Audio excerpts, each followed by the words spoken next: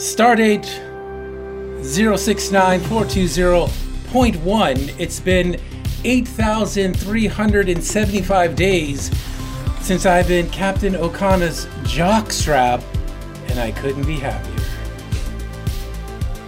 Welcome to Re-Engage. I'm Jimmy G, the podcast where some older people rewatch the beloved Star Trek TNG through filters of being a little bit older, hopefully a little bit wiser. Let's go around and meet our cultural bridge crew. Greg Tito, how you do? I'm doing good, Jimmy. Having a ball getting to know Okana, and I've forgotten how much I loved him. Eric, how you doing? Well, he's outrageous, you see. This is my favorite genre of opening log. This is like the word problem genre. We find ourselves in a sticky wicket. There are two planets or peoples or puppies somehow inextricably connected physically, geographical, or genetically, and yet they are also separated either actually or metaphorically by circumstances beyond it. And it just gives the whole plot. It's my favorite. Yes. Kate, Miss Kate, how are you? I'm doing fine, Jimmy. Thank you. I'm excited to talk about the outrageous Okana, which sounds like it was like a missed opportunity for its own spin-off. Absolutely. The adventures of the outrageous Okana. And I have to tell you, I would have been in like so hardcore. Although this episode could have easily just been called "Hey Lady." Let's get it on. All right, and that strange voice you hear is our guest for this evening, my good friend, Mr. Zoltan Zabadi. Zoltan, how you doing, man? I'm doing excellent. Thank you for having me here. It's quite the honor. And you talk about Okana like he's been in a lot of episodes, or he's going to be in a lot of episodes. So I'm intrigued by that, but maybe not. He's not like a Harry Mudd who does kind of show up in different episodes here and there. But wouldn't it be great? Yes. It would be nice. They missed the opportunity. They did. So Z, one of the things we've all done and talked about is how we came to Star Trek: The Next Generation. So tell us how you came to this franchise and your connection to it. Well, I am rooted in the ground original series fan. I watch it over and over incessantly. Jimmy knows I watch sci-fi things that I like over and over incessantly, but at the sacrifice of new art that comes from it, which is The Next Generation. So my thing with The Next Generation is that the anticipation was so great when it was coming out. I just waited and waited. I was in high school, aging myself, and I was so excited. I just waited because I knew it was coming, and I was in that age where I was waiting for Queen to come tour the U.S., which they never did at that stage in life, which was sad. But so that kind of set me up for disappointment at the first episode that I watched. However, I got a really good relationship with The Next Generation over the many, many years. It became to me something that I really enjoyed some of the individual episodes. Some of the recurring things I kind of struggled with, like the Borg and Q and stuff like that. But I do that with other shows. That's just me. It's my personality. I do it with the X-Files. Like the X-Files, I like the one-offs. I did not like the conspiracy stuff, but it didn't always pull me in. So all in all, such a wonderful thing. And the highlight of The Next Generation was that episode. Was it called Unification with Spock? When he came, that was a big deal. And that's on my list of things I'm going to rewatch many times in my life. So there you got it. There's my thing. I'm excited to be here. I don't remember seeing this one back in the day. I might have. My memory's kind of a little foggy, but it was an enjoyable experience, and I hope to do it more with all of you. Yeah, well, welcome to the podcast, my friend. Thank you. Zoltan and I have a nasty habit of when we hang out, having some beers, and we always end the night with Dune. And we very rarely make it past the invasion of the Harkonnens into Arrakis before we're both snoring away. And it always seems like an original idea. It's always like, hey, I got an idea. Why don't we sit down and watch Dune? Yeah. We'll start in the daylight next time. All right, so here we go. We're season 2, episode 4. As we said, the outrageous Okana. It started 42402.7. It aired the week of December 12th in 1988. And Greg, why don't you tell us what was going on in the world around this time? There was a whole bunch, continuation of stories that I've mentioned on previous episodes. Poor Mike Tyson, just getting sued left and right. Not actually poor at all, because he turns out he's not actually a good person, being the heavyweight champion of the world, and did a lot of bad things. And he started to come due. So 2 women came out on December 12th. One was from Queens. The other was from Long Island, suing him for various terrible things. And then a continuation of the story with the Palestinian Liberation organization, with Yasser Arafat addressing the UN in Geneva on December 13th. This was a big deal because a few days later, the U.S. Agreed to meet and with the PLO for the first time in 13 years. So some diplomatic things going on. I remember hearing about all this when I was watching Star Trek Next Generation. It was your happy place. Get away from the scary real world from stuff. all the things that were happening in the world. The New York subway system added the Z line on this date, literally on December 12th. JMZ. I don't know too many people who traveled that train. It did go through South Williamsburg, so there was times where I needed to go when the L was down. I would walk to the Williamsburg JMZ stop and take the J across the other bridge there. But that was rare. And probably the saddest thing is that, or maybe it's good, the NBA expansion team, Miami Heat, started off their first season losing 17 games.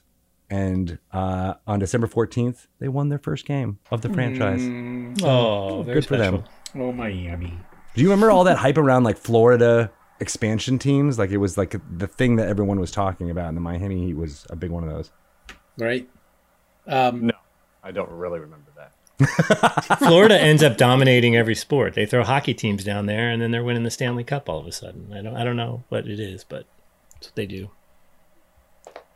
Well, and interesting too, around this time, on December 12th, I had read, it was like the government made its first big foray into AIDS education and getting AIDS out there, which I thought was interesting in relation to this episode.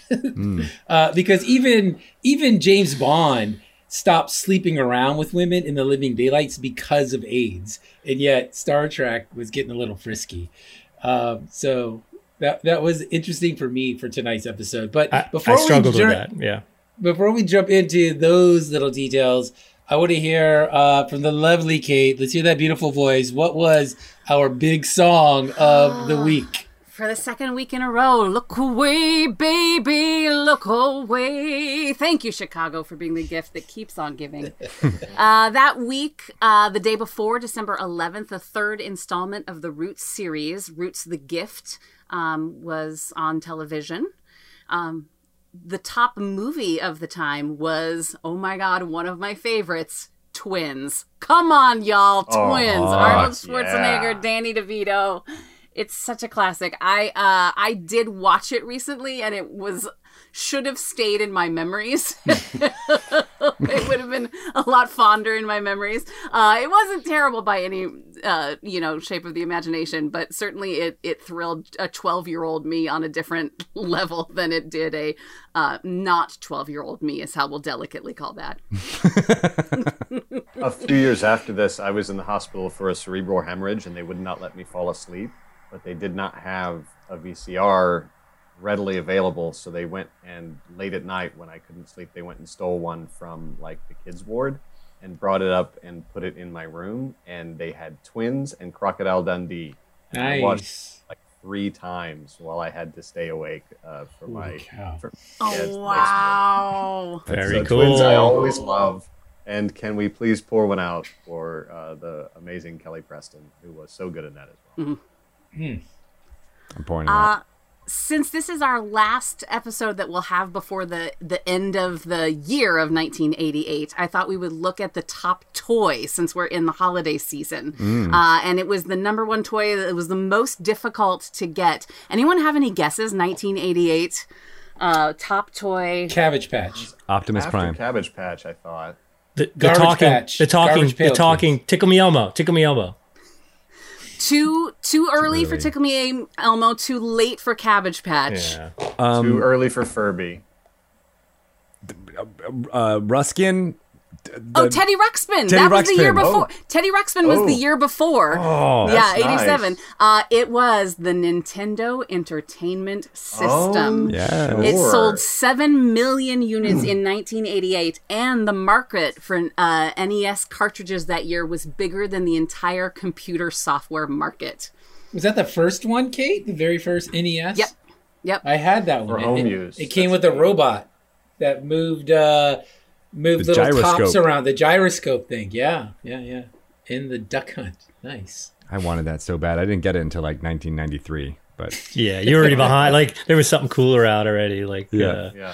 Sony. Sony had something before I the didn't PlayStation. start playing games until the Dreamcast. And then I fell hard, and have spent many years catching up on old NES and trying to figure out where my childhood went wrong. And I have one final thing, and that's birthdays that'll make us feel old. On December 14th of 1988, Vanessa Hudgens was born. So shit. she is that many years old and less old than I am. Yay! I don't think we've reached our first one of our guests' birthdays yet. Noah Averbach Katz. I don't think he's been born yet. We won't reach Noah for a while, I don't think. All right, let's crack this episode open. We have our director, Robert Becker. This is one of only 2 episodes that he directed. Lots of late-night soap operas. He directed a bunch of Falcon's Crest, Knots Landing, and Dallas. Teleplay, though, is by Burton Armis, and he did 13 episodes, almost all of which are within a 1-year period, 1988 to 1989. So a fantastic number of season 2 episodes. The teleplay was written by Mr. Armis. And then we have for the story, less mentioned Lance Dixon and David Landsberg. IMDb didn't really have a whole lot to say about these guys or their contributions. And then we have a whole long list of guest stars and some really juicy ones. So I think what we'll do for that this episode is we're going to wait until we actually meet them in the episode to start talking about them. So a little bit of tidbits about this episode. Jerry Lewis was actually scheduled to play himself in this episode, but he could not because of a conflict with another show he had a reoccurring role on at the time, and that was Wise Guys. He couldn't get out of it, and so they went to Joe Piscopo. Staying in that little tract of the comedy, the Charnock Comedy Cabaret is actually named after one of the TNG set painters, actually the head painter, Mr. Ed Charnock Jr. So he got a little nod there. And the holodeck menu of humorous was taken from the TNG phone directory. So a bunch of the aides, assistants, and people who work on the set were the names that you saw there. And then when Data asked for, give me the funniest people of the time, only one of the names is fake. And that's the very first one. You can kind of see it. The Stano Riga. He was like the funniest guy in the 23rd century. That's fake. All the other names were real. Gene Roddenberry's name is on that list. So is Maurice Hurley. But the most interesting one was Farouk El-Baz, who was a planetary geologist at Boston University. He actually worked with Maurice Hurley on an earlier project. And Farouk is actually named, one of the shuttles in Times Square is named after him in a later episode. And he's hilarious. I was gonna say he's One the of the funniest. funniest planetary geologists you'll ever meet. He kills at parties. Yeah. He does. And then you may have noticed in the tin forward scene, there's another great shot of a 3D chess game. Yes. On this one, if you looked really closely, you would see the Jupiter 2, which is a spacecraft from Lost in Space. Those were the bishops, and the kings on either side was Robbie the robot from the same TV show, Lost in Space. All right, so Do you know what game they were playing? what was that, Greg? Do you know what game they were playing, or did they say that in any of the notes? It was the 3D, three-dimensional chess is all they call it. So I assumed it was the standard, the one that we've seen in the one that we've seen a bunch of times in TOS, Nice. the multi-leveled chess game. I want to play that game. I do too. I've been, really wanting to figure that out. I'm waiting for Hasbro to come out with it, but they haven't. I'll pitch it to him. No worries. All right, so I broke this down into French scenes because, like Eric, I'm in the theater. I have 19 of them. So let's just crack it open with scene 1. We meet a lovable rogue. So we open with a wonderful bit of exposition, as we've already mentioned from Eric earlier. The captain's log, I thought, was a great little bit of what the hell is this episode about and who are these people? And all right there, the starting log, we get all the stuff that we need.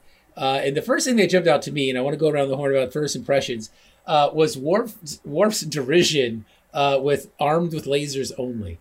This disgusted Worf that 2 ships with lasers would show up, and it actually plays into some great jokes later on. But what about this opening scene, guys? We already got Eric's take on the Stardate log. What else do we get from the first time we see these guys in episode 4? Well, I am super into the fact that Okana is hot, and we know that right away because everybody falls in love with him like instantaneously, except for Worf. I think Worf is the only one who is not thrilled by his charms. But yeah, there's this, ship, it's out of control, it's only got lasers, it's no harm to us. And then this irascible rogue who Troy reads not so much as a Betazoid as much as she reads him like the back of a romance novel cover, because she says he's mischievous, irreverent, and somewhat brazen. She gets all that from reading his mind. Yes, mischievous, irreverent, and somewhat brazen. Oh.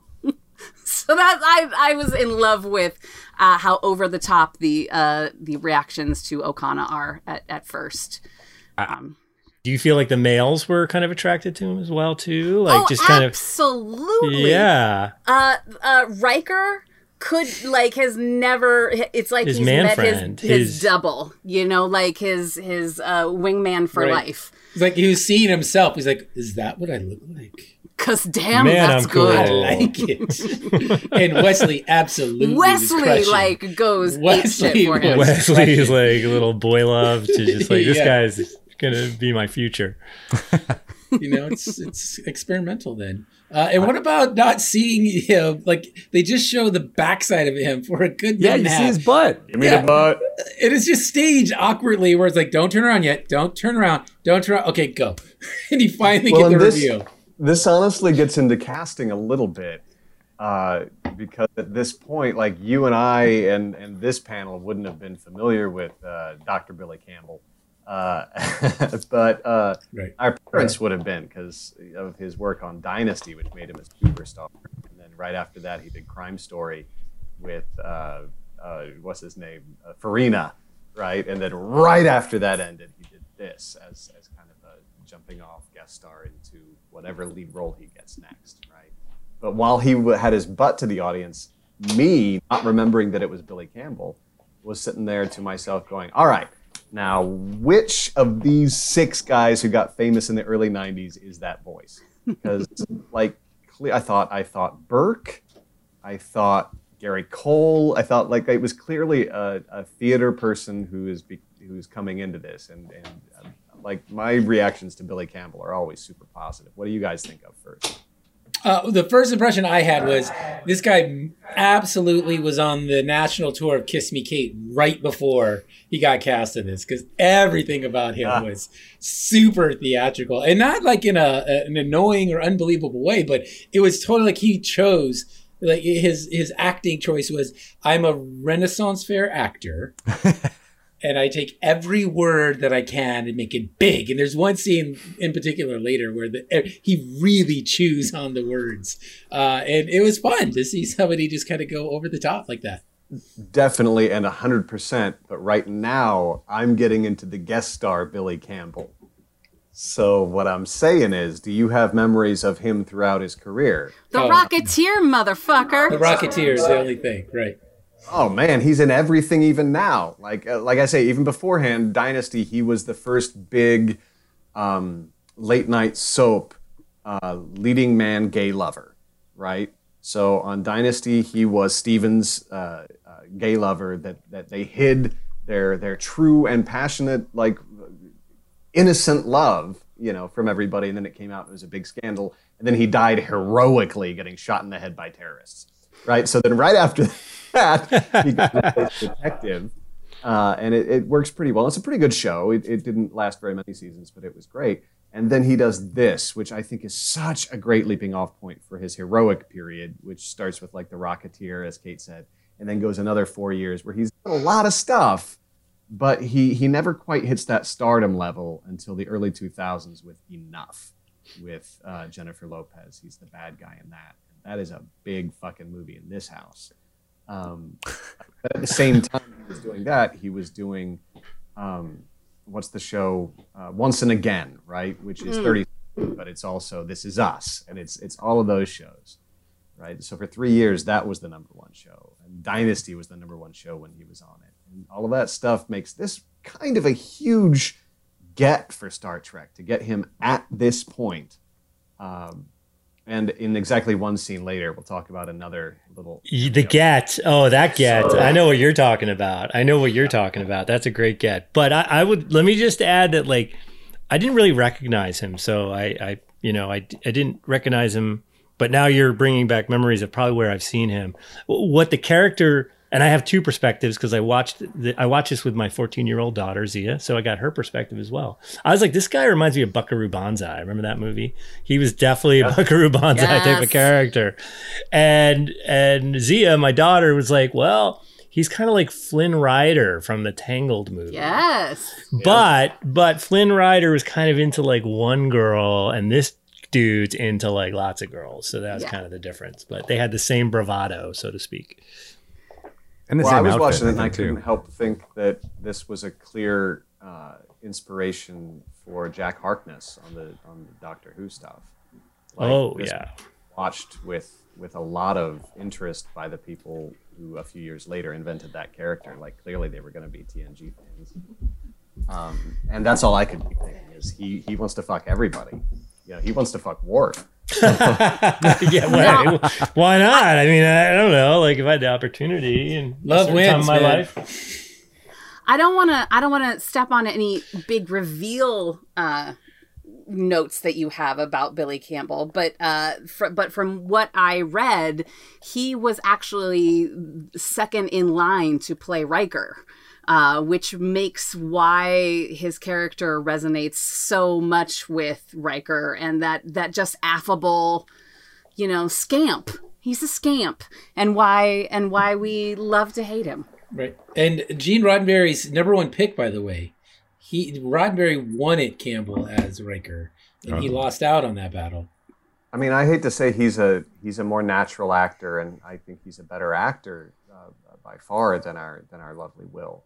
But I don't think he would have been the right choice for Riker. Honestly, I think Riker would have kind of overpowered the series a little bit. Yeah, the reason he lost out is the other guys thought he was too soft. Oh, I disagree.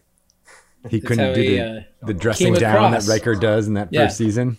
And it could have been just however he was auditioning with it at that time was for them. And he's a little shorter and smaller. A little soft. But I don't think they meant soft like physically. He played it softer. Like he was a little more comedy. I think they don't know what they meant. They do. Yeah, no, it's true. And I found myself wondering what would have been like for this guy to be Riker. All right, so that's our first scene. It ends with a fun little line with Riker saying, "Unexpected is our routine." And he has a little chuckle as he's, Riker's wondering, do I have a little competition with the moms on this ship? And I like how Well, Picard and I is do also. like that he doesn't seem to treat it like competitive. He's just 100% on board with having another rooster. Greg, what's up? I was gonna say Picard does that role of being like the father, trying to be like, no, you can't. You must respect my ship, and try to do it that way. And that kind of theme kind of continues throughout as the only responsible matter because everybody else has fallen in love with him. Right. All right. My favorite thing about this ending is that Riker takes Wesley and Data with him because why? They're the two most interesting people to take, I think, is where it comes down. Like, who do we want to meet this rogue? Well, obviously those two. And they chose correctly. Well, and Wesley is the first one to really say, we can help this guy, right? He says, yeah. And then Wesley's like, we can help. And the captain's like, well, I mean, I guess we can help. It's like, all right, acting. There was strangely not a lot of Geordi. There was no Geordi in this episode. Where was he? Like maybe he was on vacation or something. He might have had stuff to do with the 30 summit of Roots coming out at the time. Yeah, no, absolutely. Yeah, one terrific scene He coming would've up. been He's in it. Yeah. He's like in the beginning. I think he's like a He's got little 3-minute cameo or something. Interstitials there. All right, so we end that one. We go into scene 2. We're all well met on the transporter pad, but then there's a little bit of seriousness with Riker as the tractor beam locks on. And the whole time I'm thinking, did he really do anything when they lock onto that? Because he just says steady, steady, and engage. It doesn't seem like there's a whole lot going on from Lieutenant Commander there, or Commander Riker, with the hookup. Zoltan? I've got a question about the tractor beam that just kind of is boggling my mind. Like, unless I'm going senile, in the TOS, you don't see tractor beams. They're invisible. In another sci-fi, they're invisible. That tractor beam was like a sparkly blue thing coming down, pulling his ship in. It's a light show. Was that like a new thing going on with the Next Generation? Yeah, they didn't have that special effects capability. Oh, so so hey, we can make it sparkly blue. The tractor being had to crew. Be we're gonna erase that problem we had. This thing, we're gonna see this thing. All right, so we whisk away to the transporter room where the newly introduced transporter chief O'Brien is missing. But there's somebody else, and maybe a little more exciting there. Eric, who do we got? Who do we got? Are you talking about the immortal Terry Hatcher? Is that I am. That blew my mind. We first got to see in the Love Boat as Amy, the Love Boat mermaid. Well, this whole episode was a space love boat. We all know that, right? Oh yeah, we're all at peace with that. 1000% true. Yeah, that's what this was. That's why it was so. I mean, we all know Terry Hatcher. I mean, we give the brief overview, right? So, as I say, we start out with the Love Boat as Amy, the Love Boat mermaid, which is amazing, and I encourage you all to check that out. And then just tons and tons and tons of guest stars and kind of short TV series that I don't remember. Things like Capital and Karen's Song. She was a regular in both of these. But I do not remember these series at all. And then right here you have this brief, co-star most likely on Star Trek The Next Generation, followed by another one on LA Law, which is one of the biggest ones. And then we get into the ones that I first really remember her seeing. The Big Picture, directed by Chris Guest, and Tango and Cash. Those are the first things I remember seeing her in. Followed closely by her recurring thing in MacGyver, and then Soap Dish a couple years later. And of course, we all know after that, she's Lois Lane, she's Desperate Housewives, tons of independent films, tons of really fantastic performances. Seinfeld. Repeatedly broke the internet around the Seinfeld time. There was a movie where she was in like the bayou of Louisiana. I thought it was a really, really good movie. You probably know it, Eric. Yeah, that's the one with Eric Roberts. Yes. And Alec Baldwin. I was just blown away. Mid-90s. What is that one? Heaven's Prisoners. There you go. Yeah, she did some interesting ones around that time, like 2 Days in the Valley, which was kind of an interesting attempt to do a Quentin Tarantino Pulp Fiction-esque thing when everybody was copying that. right around the time she was becoming very famous on Lois and Clark, and occasionally showing up in the same time period as Sidra on Seinfeld. What was that character on Seinfeld? They're real and they're fabulous. That was her? Oh, that was her. That's it. Oh, that makes They're sense. real and they're spectacular. That was her line. That's it. But I mean, such a fantastic actor. She's a Bond femme fatale. What a career. The great Terry Hatcher in this scene holding her own with the outrageous O'Connor. She was the first interest of many, apparently, in this episode. Yes. And we got to have a little bit of fun of watching Riker and the boys watch O'Connor, talk with them, and yuck it up in the background. And the scene actually ends with very telling. There's some fun music as they usher out of the transporter room into the corridor. And the music lets you know, okay, this whole episode is just for yucks. It's going to be light and fun. Don't look at it too seriously. And that takes us into our third scene, which is a discourse on libido, corridor walk, or Data's setup. So it's a nice little, and there's several of these walks in the corridor where we get some tasty stuff. And in this one, I love O'Connor drops a little fun line with, have you seen any good-looking computers lately? Because Data's not picking up on the joke, and it's, of course, setting us up for the B plot, which is Data's pursuit of being funny. So what do we think about that setup and about this whole plot of Data pursuing comedy as yet another way of trying to understand humanity?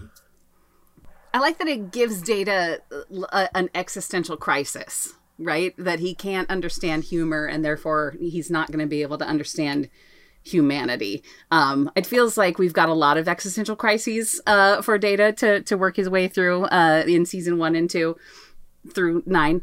But yeah, I mean, setting up the sort of idea, I am such a fan anytime Data laughs. It gets me every single fucking time. I don't care. It makes me happy. But I do want to note that there's this moment where O'Connor, being like doubly outrageous, talks about love and sex being the same thing, and it takes an android to know that that's not true. That those two things can very much be separated. That comes up a little bit later. But yes, that's absolutely But right. it's also neat that he then says, "Oh, maybe you're right." Yeah. And there's a great bit, like you said, Kate, with his laugh. And it's actually the very first bit in this episode where Data is genuinely funny and has no idea why. And in that one, I don't even know if the writers intended it or what they were doing, because the other characters didn't even acknowledge his laugh as it sort of fades into the next scene. But it's the perfect example of, oh, you're funny. You just don't get why you're funny yet. Or how to manipulate it. Okay, and then we go into C4, which is the Geek Talk upgrade. So this is where we see Geordi for the first time. And I don't know that we ever see him outside of this environment. He spends his whole time working on O'Connor's little warp drive thing. Lasers. Yeah, he's upgrading it. And this is the bit where, for me, it's like the Ren Fair actor came in, because he has a line, forced to add a bit of flamboyancy and zest to the doldrum of my existence, but he really hits, I'm forced to add a bit of flamboyancy and zest to the doldrums of my existence. Like, he really digs in to that line. And interesting enough, Google Docs refuses to acknowledge flamboyancy as a word. Yeah, no, the line is so weird, and I think it's great for that reason. Flamboyancy is not a word, and he singularizes doldrums, the doldrum of my existence. And I don't care about those. I don't know if it's an accident or what, but I love that he overdoes this because he chose that line to really do it. And it's a way, I feel like the whole time I was expecting him to turn heel and be an actual villain with a plan to do something to this group, both because Billy Campbell plays villains better than almost anyone, because he understands that a smile that people believe can hide a lot of really hard shit behind it. So when he plays a villain, I fucking love it. And number two, because this dude, man, he's going after Wesley hard right away. he wants this kid on his side. And when he says this and gives Wesley a little wink, Wesley's like, oh, that's why he's acting like that. Well, that's super cool. And, that's like the third scene in a row where he gives a little Long John to young Jim Hawkins. Like his protege. I hadn't even thought about that, but it could have been setting him up like, this is a guy I need on my side because he's a smart one. Like when he calls him Commander, he's like, you got to be somebody. Yup. I hadn't even seen that a little. He's a con man grooming the kid. Duplicity there. That's right. Yeah. That's the line that I think he chews on is from that first opening with Wesley, where he's like, "Oh, don't acting as ensigns have names." Right. Like that was the one I was like, "Oh, that feels like you're putting it on too thick," but he's manipulating the child from the big get-go. Right. Easy target. And I wonder if his costume had anything to do with the way he pursued the character, because Oh. he was double sleeveless, right? He had a sleeveless jacket, and when he took it off later, we see that underneath he also had a sleeveless shirt. And the crazy V with the hairy chest. He had that. Yeah, all I mean, going on. he really did. He could have walked off of that and onto a Shakespeare play, and without changing anything, we wouldn't have known he was a space guy. Yeah. At the Renfest you were talking about. That's where he'd That's fit right. in just right. All right, so we go into scene 5, which is the one we've already sort of touched upon. This is another stroll along the corridor, and I thought it was pretty interesting that it starts with Okana is really grilling Data about things he's experienced. And I thought this was a kinder Pulaski approach. So instead of dismissing him and saying you can't do all this stuff, he seems genuinely interested. Like, have you had dreams? Have you felt love? Can you like, and these are questions like he's interested in the other person. And so he's asking questions about them. And it sort of opens up Data and him to some great dialogue there. And it's like you've already said, this is the scene where we hear the thing about love, and when Data corrects him on it, he has that great line, and it was the very first time where I thought Campbell decided to be genuine. The actor decided this character's gonna be genuine, and he's like, maybe. And we see the regret. We see, I haven't felt those things, and that's bad. And I felt it was neat that he chose to address Data back and forth in the most kind of human way he'd chosen with anyone yet. Maybe thinking that he didn't have anything to manipulate out of an android, but maybe trying nonetheless here and there with the charm and the stuff. It was super neat. I kept waiting for this anti-hero to turn villain, and I wanted it to happen, mostly because how he greeted Worf at the beginning and was so racist. But that's a whole different... Right. No wars. Yeah. Well, oof. this scene is when it's kind of forked off into Data just figuring out the comedy thing, right? Like that's where the subplot, like the rest of the story went on and Data went on his own thing. I feel like that's right when this happened. Yeah. So, well, this is where he's delivered to Terry Hatcher's door. Right. And he has the lines like, you probably wouldn't understand that either, talking about the sex, and like, fully functional, okay? I kept waiting for them to say, have you ever dreamed? Have you ever fallen in love? How functional are you? Right. Did anyone keep fully, track my of the relationships that Okana had? The number? At least three. At least three. At least yeah. three. Okay. We see two of them. Terry Hatcher, and at the end, he's with a redheaded young lass. And then we know that Worf has said he's been in at least three different. Well, locations Picard gave him or free quarters. reign. He basically said, Picard said that he's free to socialize with the crew. And I'm thinking like, what military vessel brings on somebody and says, "Hey, go socialize with everybody, man. Hook up, have a good time." I don't know, man. Maybe it's the future. They got that figured out, but it's kind of an odd thing. I want to mention that this is the part where I figured out that this episode is almost in real time. From the moment that they were on the bridge and met Okona's ship, and then Riker took them into the thing, they all went down together and we watched it. We watched them go into the transporter room. We watched them leave the transporter room and deliver Okona to this thing, or to Geordi. Then we watched them walk over here, and now we're going to watch Data go to Guinan. and it's all in a row until Data leaves Guinan after the second time in 10 forward and goes back up to the bridge for plot C. And it's super neat that all happens in a row, almost like a Richard Linklater film. Like, it's a really neat way to do it. That's deep. Yeah, that's good. All right, so we move on to scene number 6, where everybody talks about the new guy. So we're back with Geordi engineering. Riker's there with him, and Wesley, and Geordi are all talking about Okano. And I couldn't help to think about Kate, because we have a precious little line from Wesley at the end of the scene where he says, "I've already made my choice." I've already made my choice. I love, too, Riker says he's a man who lives by his own code. He's so horny for Okana. It's ridiculous. You can see it. He wants to live vicariously through him, I think. Oh, absolutely. That's what he wants. But Put me on a ship with lasers. I'll have a great time. That's what Riker's saying to himself. Doing it the old way. The old way. Yeah, the good way. All right, not a whole lot in that one. We go on to scene 7, which struck me as this is the only scene where we see an unimportant Vulcan. In that, right when we go into 10 forward, Vulcan takes a drink off of the tray and just walks right out of the picture. And I think it's the first time in Star Trek where we see a Vulcan who isn't of consequence, just an extra in the background. But and boy, did his mom remind him of that every single visit. You're on the Enterprise and nobody knows who you and are. And nobody knows your name. What kind of Vulcan's on the Enterprise? How did you get a job as a Vulcan and not pull that off? Come on now. You're serving drinks, I heard.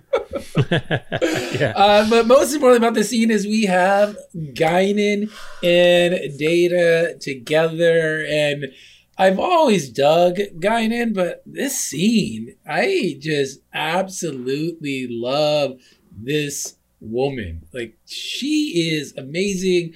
Her line, "Yes, yes, yes," is brilliant. The response to Data as he asks questions, and her just, yes, she doesn't do any more than she needs to, and it absolutely fills the room. I loved it. I had to stop and type and just think about Whoopi Goldberg, because it's just delicious to watch. What about the scene, and what about that reaction between them? Greg, what did you get from that, from Guinan and Data? What was your takeaway there? Well, I kept thinking of the meta of this, that they're talking about what is funny, and it's Whoopi frickin' Goldberg who's trying to explain it, but she never really twists that at all and never winks at the camera, and I appreciate it so much because she is wholly in this character of Guinan, just trying to be like, what is the nature of humor? And my favorite, I think this is the scene where she's talking. No, it's a later one, but it's the digital timing joke that Data does, and it's just shades of that, where she's like, you can't put your finger on what funny is. You have to experience it and just know it. But that's also not necessarily an attainable goal. She tries to tell him this early on. Well, and it's, her stand-up comedy was so character-based, and watching her tell Data what amounts to people are funny. Like, it's not the words, it's how they're performed. It's people are funny. So she teaches him a joke that he doesn't get and says, perhaps it's not funny. And we can look at the words, and he's right, it's not a funny joke. But with Whoopi Goldberg doing it, and when she goes, yes, at the end of that, like, that's the part that's funny. And I laugh out loud, and I don't know very many people that could get me to laugh out loud with that joke. Well, and she's a master. Like, I mean, her stand-up back in the day was just as good as it gets. Like, so it was kind of like, I don't know if even the viewers of the show would pick that up, right? Like she's the master. She's the Jedi trying to teach this android, which is a very difficult thing to do about stand-up comedy. But yeah, good point. And one of the biggest stars at this time, like bigger than anybody on this show. Yeah. A bona fide movie star. So there's like the gravity of just having a movie star on the show that adds to it. Kate, what about you? Anything on that? Oh, no, it's absolutely what everyone said. It's just the meta of it was not lost on me at all. And the meta of it not being lost on me leads into some of my feelings about what's about to happen. So All right. I'll just let's- layer that. Yeah. Let's just There's jump in. layers I mean, here. one quick thing. I thought about Pulaski again in this when the guy in his last lines, because she says, yes, yes, yes. No, it's you, Data.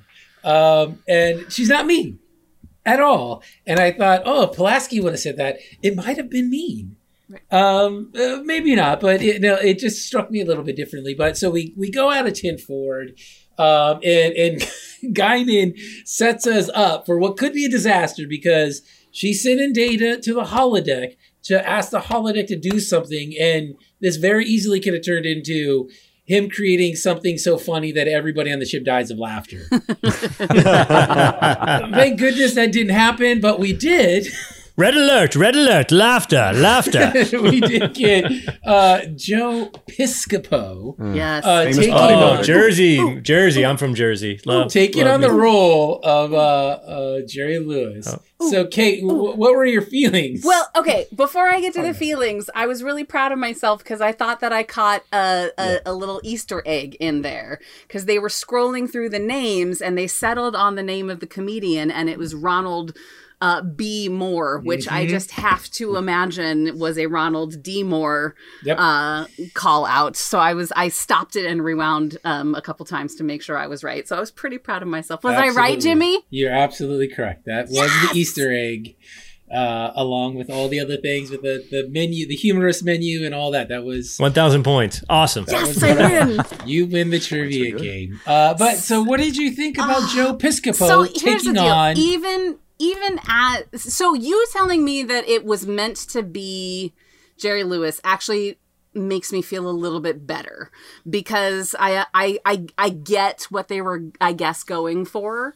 But when you are looking for the pinnacle of humor from the 20th century and you choose Joe motherfucking Piscopo, who I was not a fan of then, right? Like, I was never charmed by him as a child. I never found him particularly funny.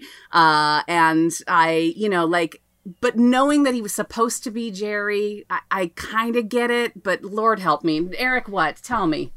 I think the writers and casting people agree with you and were angry that they had to settle for this guy, and so they added that line, maybe something a little more generic that they had Data say before they chose him. Like, they gave him the best comedian ever from the 23rd century, and he's like, no, just give me some schnook. And then they're like, okay, Joe Piscopo. He's like, He was the shit. He was the shit for a microsecond, man. I remember him on Saturday Night Live. SNL, he was yeah. very famous. Yeah. But He more made- of a he made some comedic terrible actor movies. than a comedian. Well, I mean, he was a stand-up comic even then. You know, he was an impressionist, and you know that's what he was brought on to Saturday Night Live to do. And then he got into all the bodybuilding shit. He had a terrible movie about like horse A bunch racing. of bad political decisions, and started backing all the far right-wing shit, and people stopped hiring him. Oh, I didn't know that dark side. I just remember him getting bigger campaigned for and Trump bigger and all. and bigger and bigger. Yeah. And less and less and less funny. I agree. Steroids shrink your humor as well as your dick and balls. Bill Irwin was right there. If they wanted someone to do a bunch of great physical comedy, my God. Oh, jokes aren't really my thing. But Stop let's go it. for it. That Bill would be Irwin was perfect. right there. now I'm angry. Yeah. I am too. Yeah. That would've been Piscopo was a good. mess. Done. I think he had already done the "Don't Worry, Be Happy," or at least Yeah. that was Soon. Of quick course. upcoming radar. Like, he had credits. Well, Yeah. here's something that I'm sorry, Greg. You're going to say something. I was just gonna say I also was never a fan of Joe Piscopo. I did not enjoy his run on Saturday Night Live very much, but I do probably quote him more than any other comedic actor. With my mother hit me once, and I'll do that all the time with my girls now about everything. Like, oh yeah, no, my friend didn't clean up her toys once. Well, but you know from who Johnny wrote that? Dangerously, which is a terrible movie, but it's That's a actually terrible quite movie. funny when you pick it. Oh, back I up love again. it. You know who wrote it and directed it? No. One of my all-time favorite directors, Amy Heckerling of Yes. Fast Times at High and Clueless fame. Yes, I will always love Johnny Dangerously for that, if no other reason. Yeah, I mean, his last name's an adverb. But again, Piscopo was Jersey. He had that routine, like, "Are you from Jersey? I'm from Jersey," and he did call out Teaneck, New Jersey, in this episode, which the town next to the town that I grew up. So it had a little special moment for me. Like, I think he referenced something. Yeah, that was in Teaneck. Yeah. We'll talk about this later, Zoltan, but we just moved back from Hackensack. Hackensack, yeah. Teaneck, Hackensack. They're like Right there, man. That shtick, Lots of though, those that he's like doing. that and Englewood, that's a triumvirate of New Jersey. Englewood and Jay, man. Yeah, Old Bergen County. totally. But Joe Piscopo, correct me if I'm wrong, is Italian, right? Yeah. Yeah.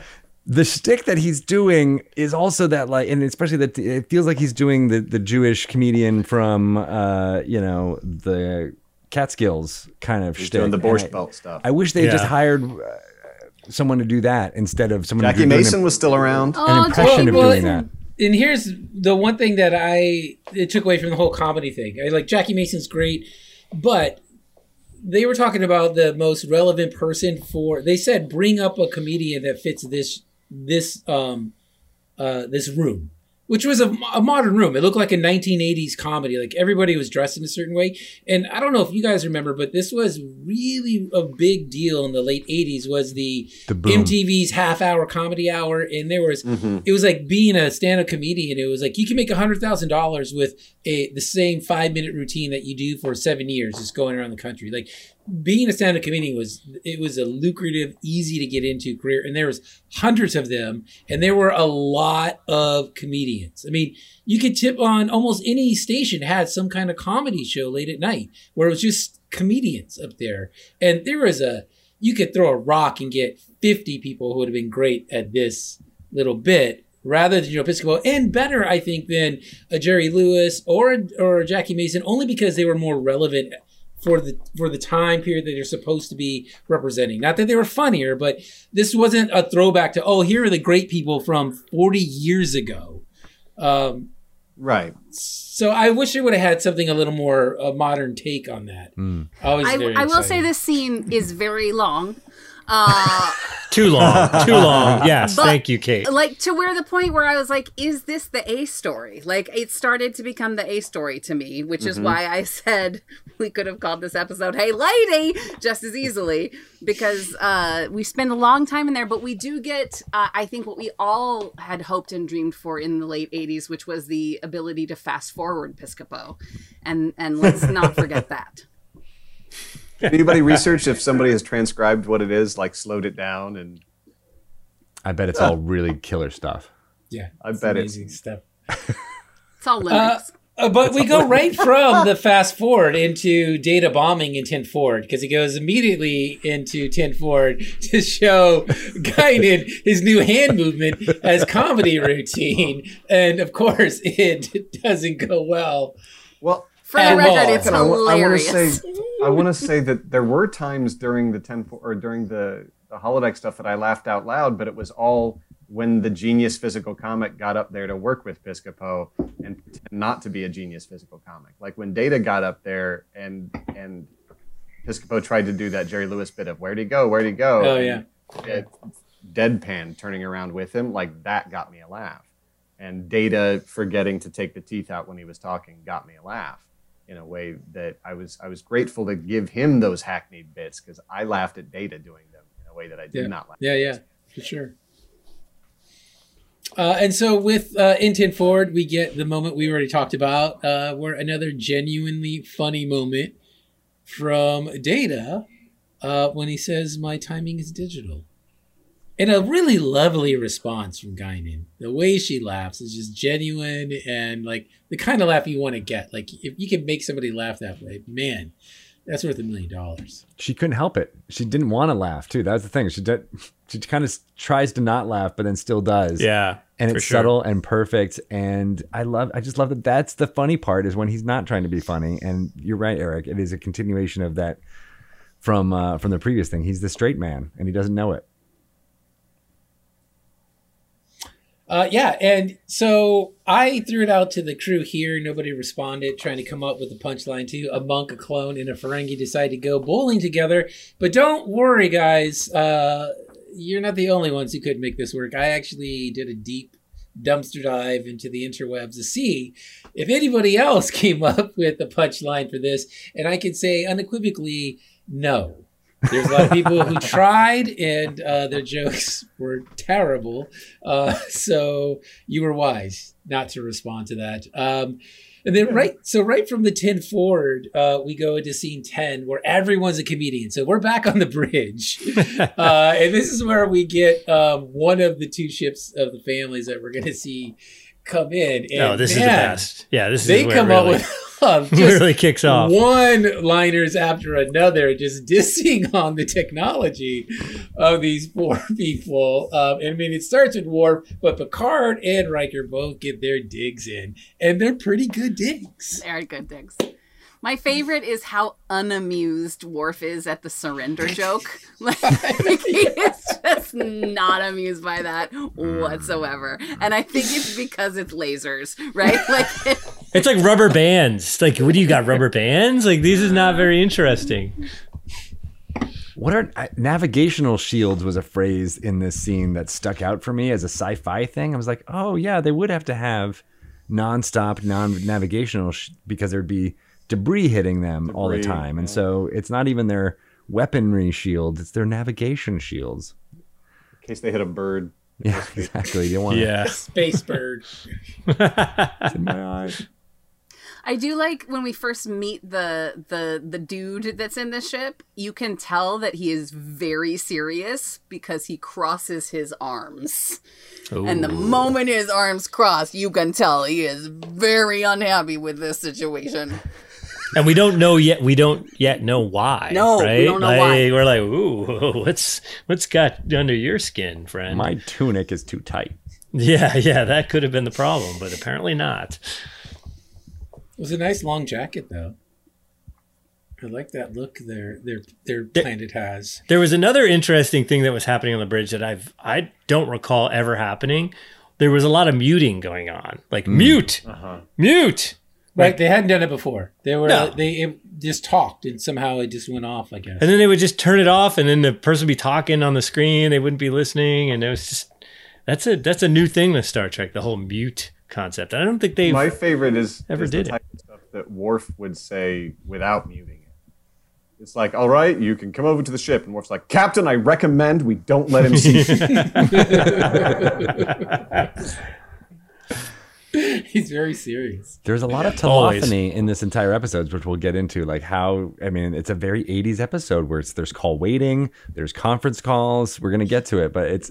I love how this starts with the muting where they're trying to control the communications. It's very well when remember when Data was going really fast? That was like VCR speed. It wasn't it was like Android in the 23rd century speed. Right. Imagine if you can do that with a computer program, how much faster you could read. And watch right? Like you wouldn't even need to see it. So then, so we go into scene 11, and this is where we enter the Capulets and the Montagues. So first we get the Capulets and their one-name rep. The Montagues then show up. I thought the guy on the Montague side, so this was the son's dad. He had a nice little moment like Z had already alluded to where he gets muted and he realizes that he's been muted and he's angry. And so now he's doing that thing where you try to look into the camera. Like if I get close enough to the camera, I can see what's behind. So he's trying to see what they're talking about. And this is actually the scene where we find out that Worf tells him Okona has been in 3 different crew quarters, which, like Eric had brought up, this isn't real time. So with Okona, I guess it's quantity over quality because he's been in 3 quarters and not a very long period of time. So I figure it's the walls are thinner than we expect, so he leaves one room and the next door just opens. But he's still leaving very quickly. It doesn't matter. That's my point. Is 3 in an hour. He's not sticking around for long. And no one seems concerned. His lady friends didn't seem concerned about it. Everyone was pretty happy with it. No, there's no STDs in the future, Zoltan. There's no slut shaming in the future. Yeah. He is free to fraternize with the crew all they want. Polyamorous. This is like the beginning. It's starting now, but apparently it's going to be pretty good back up in the 23rd century. That's when it really shines. All right.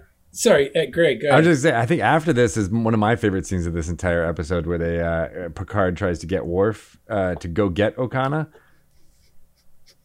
With the great music, thing. that Again, like the camera marching follows down him. the hallway music. Yeah, all the way. Get him. And again, it's in real time. Why it felt like the humor was becoming the A plot is because the camera follows one person all the way through. So Data hadn't brought us back to the bridge, and now Worf has to bring us all the way down back to this new, back to confront Okana. Like it's an Right. interesting choice for the director to have made, and I'm for it. And a nice face-off. And I actually had to rewind it because I thought maybe Okana said something because Worf says, "I would love that." So And good. I was like, "Oh, I missed something." And I went back and there's nothing said except It's eye for a contact. stare off. And holy cow, there is zero chance Okana could have done anything in that fight. Yeah. Oh, I think that was a makeout. That was a like. Oh, no, I you like think that. that? Oh, for sure. That was Would there like That was a energy. fuck fight or I would flight, think- like for sure. Totally changes. I would love that. Yeah. Because he's clearly attracted to Worf, because he's like, look what it takes to pull me from your arms, lady. I would only go for someone like this. Right. That was a great line. A great line. As he walks out. Okay, so we have the little standoff there between the possible fuckfest. She's very and- disappointed, by the way. That the lady. I was that last shot where rump. she's like, Not as long as I was expecting. I love how the door just opens for Worf. Yeah, there's no He privacy. wants to go. The computer just like, yeah, come on in. I don't know what's in there. He's got free how many- reign. Yep. How many times do you think you've heard that on this on the Enterprise? Don't you knock? There's no knocking. There's no knocking on the Enterprise. Just sliding of doors. Authority entrances. All right, so now we go into scene 13, a shotgun wedding. So Picard ices Okana by not getting up from his chair when Okana finally gets up onto the bridge. That was a nice little moment. He couldn't be bothered with the player. And Eric, I had a question for you. I was watching the scene. Do you think Okana's a good liar? Ooh. He's I think asked him- absolutely. I think he, just like someone like Jack Harkness later, he uses what people think of him. I think he told us that earlier. He says, what's the phrase that you brought up that I love so much? I add a measure of flamboyancy and zest. He does it all because he knows it makes people underestimate him, I think.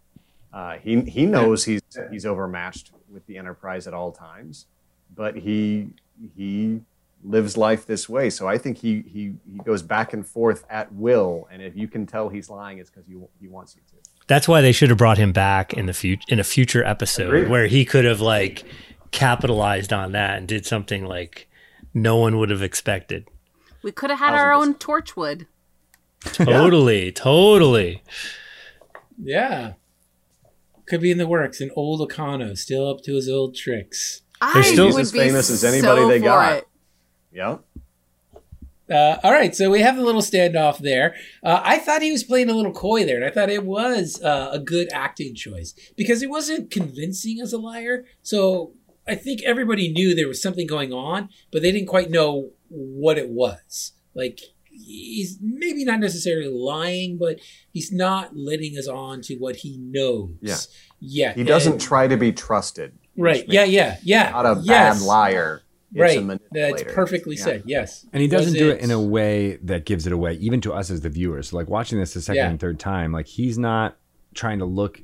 I was watching his eye line when the other two ships are talking, right? And the people who he's allegedly helping are in the frame, and they very cleverly put that in there. But he's not trying to give signals. He's not doing anything. Right. He's just straight ahead looking Yeah.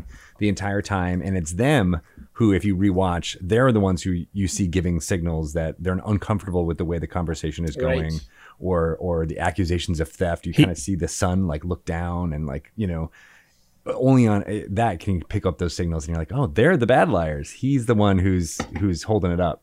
He was a master keeper of a secret. That's what he did. Yeah. He did it well. And All right. Sorry, go ahead, Greg. no, I was just gonna. Never mind. We'll say it when we get to it. All right, so scene 14 and 15 up next. What I call the dueling banjos, because I thought maybe these guys aren't the Montagues and the Capulets, but more like the Hatfields and the McCoys. And to me, as soon as I saw the son, it's like he's hiding something. The son has got something up his sleeve. The daughter, was like, maybe, who knows what happened with Okono I had a and her. beautiful story in my head that he was the father of that baby, but that he also was in a romantic relationship with that son, and that there was just a beautiful, open relationship between the three of them. And I was super into it. Polyamorous. But it was not to be. Yes. See? I knew it. Have you read the Broken Earth trilogy? No. Hey. Do I need to? I think you'd love it. Okay. Yeah. I'm in. Yeah. Do it. All right, so the son was hiding something, and then I kind of loved at the very end of that scene right there where it goes away as Picard and O'Connor are going into the principal's office, and you just see the two families screaming in silence because they've been muted, which is a great way to handle, I think, even all political arguments, if you could just mute certain people so that you wouldn't have to hear what they're saying. But then we go into the principal's office, and this is a scene where I first started thinking about this guy playing Riker and the softness of his choices. And I thought that would be pretty interesting kind of an actor to play this guy. And then immediately when he puts his hand on his jewel to telegraph to us that there's something there, I thought, I'm really glad this guy didn't play Riker. So what do you guys think about this? But other than that, he had some nice moments there where he really is like, I don't know what's going on. I don't know why these guys are saying what they're saying. I don't know. And I thought it was totally plausible. Well, how about you guys? I know that Jimmy and I disagree about stuff like this a lot, but that particular choice screams director and script to me. Yeah, that was director moment for sure. Yeah. And I want to give the actor the benefit of the doubt all the time. I know you do. You've always have, and I knew you were going to say that. And as I was typing it, I saw that. I put, weak choice. Even if he was told to do it weak, Stewart would have made it work. Stewart would have solved that. Director faux pas. I think he stays true the entire time. He's like, I am not a criminal. Like, I'm not doing what they are particularly accusing me of doing. I'm definitely not doing that.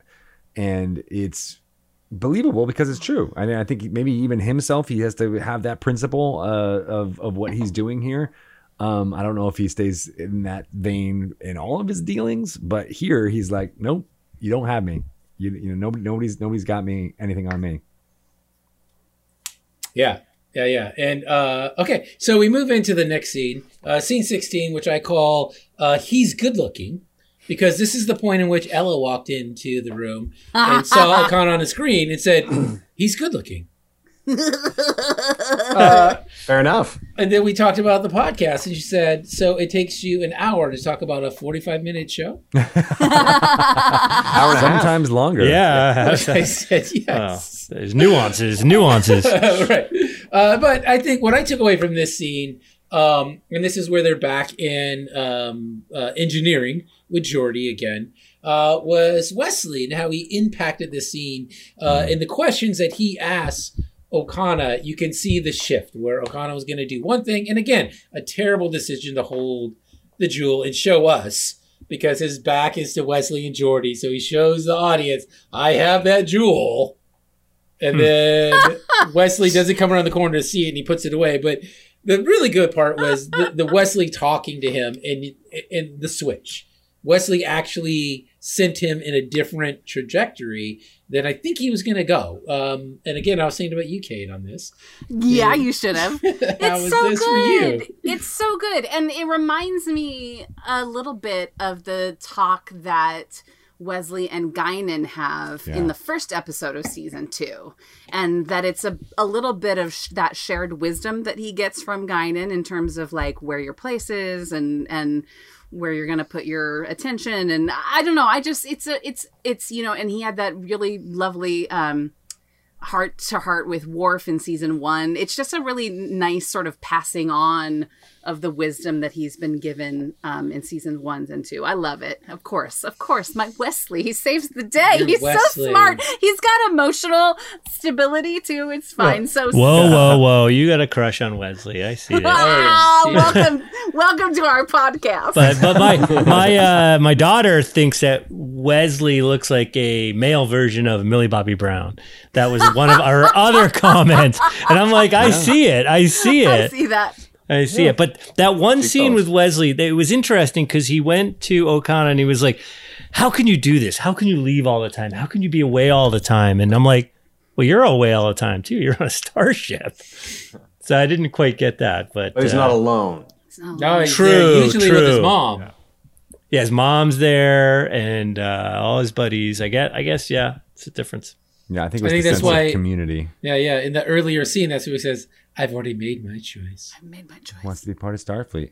The way you were saying, Zoltan, it sounds like he was being judgmental, but that's what I like about this scene is that Will Wheaton plays this very much as like, that's just not me. And I think it's the first time in a long time that the charm that Okana was playing, and like we were saying earlier, was trying to charm Wesley in particular. Yeah, he's like, shit, I didn't called get him this out. guy. He called him out. This one doesn't like me. You know, and it's sometimes, you know, I don't know, you've had this experience of being like an uncle when you were younger to a kid, and you're like, I'm the cool uncle, blah, blah, blah. And then you're like, well, every once in a while, someone I'm like, you know what, fuck you. And I'm like, you know what, fuck me. Yeah. Yeah. He's like, Will is above Riker because Riker was kind of enamored, but he's like, no, this isn't cool. Yeah. I think that's what makes the switch happen. I think that's the one where he's like, you know, maybe this stupid credo that I've got going on isn't worth a hill of beans in this galaxy. Oh, the mouths of babes. That's true. All right, so if we have nothing more on that, we have 3 more scenes. Scene 17, Okana has a plan. The parents on the ship, and we're off to conference room 14, which everybody knows is the best conference room. It's my favorite on the Enterprise. Always donuts. Best donuts. Arguments are made as to who should get Okana by both sides, and neither one has a lot of weight. I mean, they're both kind of frivolous, and we kind of understand from the way they argue that this isn't what's really important. I mean, did you guys have any takeaways on that? Did it resonate with you, or do you agree? Like, this is... I feel like it's a little filler scene from Buck Rogers. Yes! But you know what? About this scene, the sound seemed off to me. Like, the way the sound was laid in for the scene seemed off. And it especially hit me with the 2 kids. When they spoke, it sounded like... I thought she was dubbed. It sounded dubbed. Like they had to come back in and record it, and she tried to keep up with what she said in the scene, but it just didn't seem in the moment. And then for me, I'll say this one last thing, and I want to throw it over to all of you guys. Troy's line, now we're hearing some truth. I mean, this is yet again another, thanks, Troy. We know. We all felt that. That's where this feels like a theater thing. They're like, oh, yes, let's comment on now we're understanding the plot. You are all experiencing it now, aren't you? Right. Just in case you didn't know, audience, the truth is coming out now.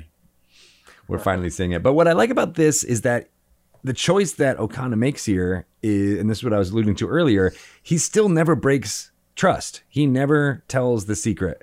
He just makes the choice that's given to him. And he's like, if I do this, then shit's going to go up. But if he never tells anyone anything, and he just follows through. And I love that even in his weird credo, he still holds true to it while affecting real change in this plot. No, that's a good point. He says, I'll take the bride. Yeah. Which you're saying he consciously knew, well, this is going to make the son, the guy, step up. It's like, if you really love this woman, now you're going to have to step up and take her away. So I didn't betray you, but I'm making you actually, get some. I'm forcing your hand. I'm forcing your hand. And do it. And then the bickering dads find immediately find a brand new reason to bicker. They go from, the bloodlust to now we're going to argue about grandbabies. It's like Which they assumed was a son. They said, "Oh, you're going to have a son." Like what? Why? I guess technology at that point. I mean, you do it today. Holding really high, so I feel like Luca Brasi says, "May your first child be a masculine child." Schrodinger's Rosemary's Baby. All right, we're nearing the finish line here. Scene 18, more yucks with Data. Data tucks up once again on the stage. He has an audience by Guinan's suggestion, so the full house, and he fails as a comedian. Oh, but I wish it was that easy to kill in an unknown room where people don't know you. Right. So beautiful. What I kept thinking about is what Steve Martin says was the reason he stopped doing stand-up, which is that they would start laughing before the punchline because they knew they'd like me. It gave me absolutely no pleasure to get up there and kill without being funny. Yeah, it's like true. watching. It's true. I know. And So hard to Greg, argue. you were saying he didn't fail. So what? I don't what think he about actually. that? I mean, I don't know if the jokes were actually that funny, but like he's realizing that it doesn't even matter. Like this is a computer program. There's no way I'm going to be. How can a computer help to teach me, a computer, how to laugh? None of this makes any sense. And I think it's the failure of learning that little nugget. But it's not. The whole point was that his performance was fine, I guess. In another room, would it have killed? Maybe not, but he just doesn't even know. And then he starts doing the whole hand thing, which is an image I've held on in my brain for, 30 years of that, him like moving his head and is like, move. Great Brent Spiner work here. And he gets to give that line, cancel comic, which is the first, I think, moment where, cancel culture is seen. For a comedian. So I'm glad it happened to Joe Piscopo on Star Trek. With his mullet. He had a mullet. I think he says discontinue comic, which I thought was an interesting turn of phrase. But yes. Well, and I thought he did fail, and he failed them. The writers wanted him to fail so that he could have a great lesson about humanity, which was, I thought he took another step forward, and the laughs weren't real. They were programmed, and the fact that he felt like he failed was a great human lesson of you can't always be great at everything, and that's okay. And then Guinan being there, like, I mean, who else would you want there if you totally fall on your face? And she immediately lifts him up, even though he doesn't walk away lifted up. Like Data, for not having emotions, and as an actor, doesn't play an emotion and yet walks away full of emotion. And that is absolutely brilliant. It's kind of the realization of like, oh, you came in dead last, but your parents are like, you did an awesome job, kid. You did an awesome job. Like, no, I really didn't. But thank you for that. And that was kind of what that fake holodeck audience did for Data, which I think he learned from. Yeah, for sure, man. Okay, and now our last scene is scene 19, a farewell to rogues. There's a couple of yuck lines here, but Greg, you had sent this one in an email, and it's probably the best one. Take my Give wharf, it to it. please. Take my wharf, please. And it's that thing. I mean, the reason why I love this ending, and it's something that people have quoted many, many times. Like it just feels like it's a go-to for Star Trek Next Generation fans. But he gets one laugh. Data gets one laugh, and he loves it. And he's like, I can do this. I got it. I finally, maybe I did learn, even through all these misadventures, how to make people laugh. Right. And he goes into those weird ass punchlines, which are funny because it's bad. And the girl at the nudist colony who nothing looked good on is genius. That is so fucking funny. And it reminds me of, I was teaching summer camp one summer, and I had this kid who was probably like in third or fourth grade. And he goes, I have a joke from my dad, which I should have known right away. But I said, go ahead. And he says, so a guy walks into a psychiatrist's office wrapped in nothing but saran wrap. And the doctor says, well, I can clearly see your nuts. And then he pauses and then goes, Because he's crazy. Because this kid had no idea why the joke he was telling was so funny. And it just reminded me even of better. that Yeah, Data. that's so much better. The joke that he tells with "Take my wharf, please," though, that we were just talking about, like that would legitimately have gotten a laugh in that room because it is an improv. Like it is, he actually tells a joke that he thought up, that he references an early joke that is now a cliche, and comes up with the "Take my wharf" is legitimately good. as a joke, with no hesitation, like he did. Like that would have killed in a writer's room. And it probably did. That's why they put it in. Yeah, it absolutely for sure. did. Yeah. And Wesley sets up that whole thing with the say goodbye Data. I don't think it was delivered all that well. Again, I put Stewart would have made it work.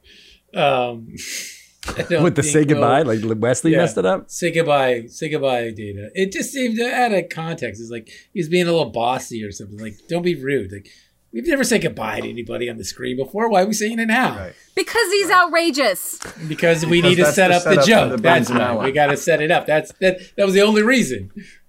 And I don't think Will Wheaton gave it any more thought than that, and that's why it came out so flat. But the rest of it was great. So Zoltan, we go around the wheel at the end of it and sort of give our overall impressions. So Eric, I'll start with you. What do you think about Outrageous Okona? I give this 10 wild elephants. Wow. 10! Holy cow! I really liked right from the beginning when the ridiculous captain's log came out. I decided to really enjoy myself, and I sure did. I think, I watch, and again, I'm going to bring it up because he's currently one of my favorite actors, Billy Campbell. What he did in this is super fun, and it's even more fun now that I've seen 30 more years of his work, right? So I think back to The Killing, where he's kind of a villain, and Enough, where he's, for me, one of the best villains in film history. I think he's so good in that. And it comes from knowing how charming he is and knowing how people react to his beauty and personality. And he plays those complex characters so well that when I go back and watch this, I see that career coming, and I just really enjoy myself. So largely due to the fantastic work of Billy Campbell and like Terry Hatcher and all these surprises all the way through. I loved it. 10 Wild Elephants, which, as Data told us in the beginning, are rogues. All right, 10 Wild Elephants from Eric. Miss Kate, how about you? What do you give this episode? I give this one 6.5 Glavins. Because I love all of the Billy Campbell stuff and all of, Brent, all of his physical work. And, I actually was a little bit of a sucker for the, Star-Crossed Lovers storyline too, just the way that kind of shakes out. But the Piscopo factor is big for me, so that knocks it down to a 6.5 in the Glavin scale. All right, Greg, what about you? I'm gonna give it 8 saliva-filled teeth prosthetics. It's really, really good, but there's some parts that are super disgusting, and I don't like as much. But it hit all the right notes. It knows what it is. I think it's actually a well-directed movie. As far as the composition goes, the few acting moments that we think might be directing and writing choices aside, but I really just love the construction of it. It's a really good episode. The cast is strong. I legitimately laughed many, many times throughout it, which is rare for a Star Trek episode. There's usually a few zingers, but this is just, it's a comedy, not a tragedy. And I like that. Z, what about you? What do you give it? Yeah, I think, I mean, naturally I was going to give it a 6, but I'm going to boost it up to a 7 because it had Terry Hatcher in it. And I go back to my daughter watching it, and she's like, I want to watch more of these Next Generations. Like, she dug it. She dug it. So she's in, I think.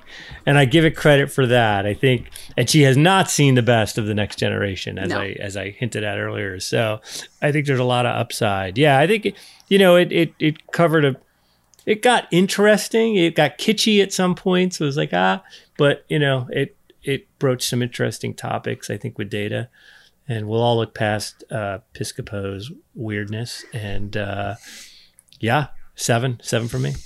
All right, I think I will also give it 7 STDs. From all of the trips that have kind of made around the ship. Yikes. 1. I've never had any of them, so I wouldn't know. 7 of them. 7 of them. All of the STDs that are out there. Eric will twit at you what those are later. The twit, as the old men say, like me. 7 because it was pretty fun. It was a nice little romp, and it wasn't trying to be anything more than that, which was pretty cool. That it just stayed on track and didn't try to bounce back. It knew what it wanted to do, and it did it really well. So I think a really fun episode. Season 2 has really opened up with 4 pretty good shows. We did not have that in season 1, 4 in a row, especially from the beginning. So it's really starting to pick up, and I'm pretty excited. So I'm looking forward to hanging out with you guys and talking more with TNG. Thank you so much, Zoltan, for joining us this week. It was great. Please invite me back. Anytime. All right. Absolutely. We'll see you guys, or you guys can hear us next week. Stay cool, everybody. And I'm really going to wet my pants. Thanks for joining our Cultural Bridge officers for this episode of Re-Engage. Next week, we are continuing the mission with another episode of Star Trek: The Next Generation. We want to hear from our listeners. If you've got questions or observations, hailing frequencies are open. You can email letsreengage@gmail.com, or if you're more social media minded, follow Re-Engage on Instagram and Twitter @ReEngageTNG to get updates on episode drops and all kinds of fun. Eric Grattan, email is the best way to ask him a question. Follow Kate Yeager @YeagerLicious on Twitter and Instagram. Jimmy G is Jimmy @TheJimmyG on Instagram. Greg Tito is Greg Tito on Twitter and @Greg_Tito on Instagram. Re-Engage is edited and mixed by Krista Curry. Krista from Glee on Twitter and Krista.Curry on Instagram. Logo artwork by MojoJojo97 on Twitter, or you can find her at mojo97.com. And our theme music is by the incomparable Ryan Marth. Thanks for listening. Stand by for Riker's Beard to Re-Engage.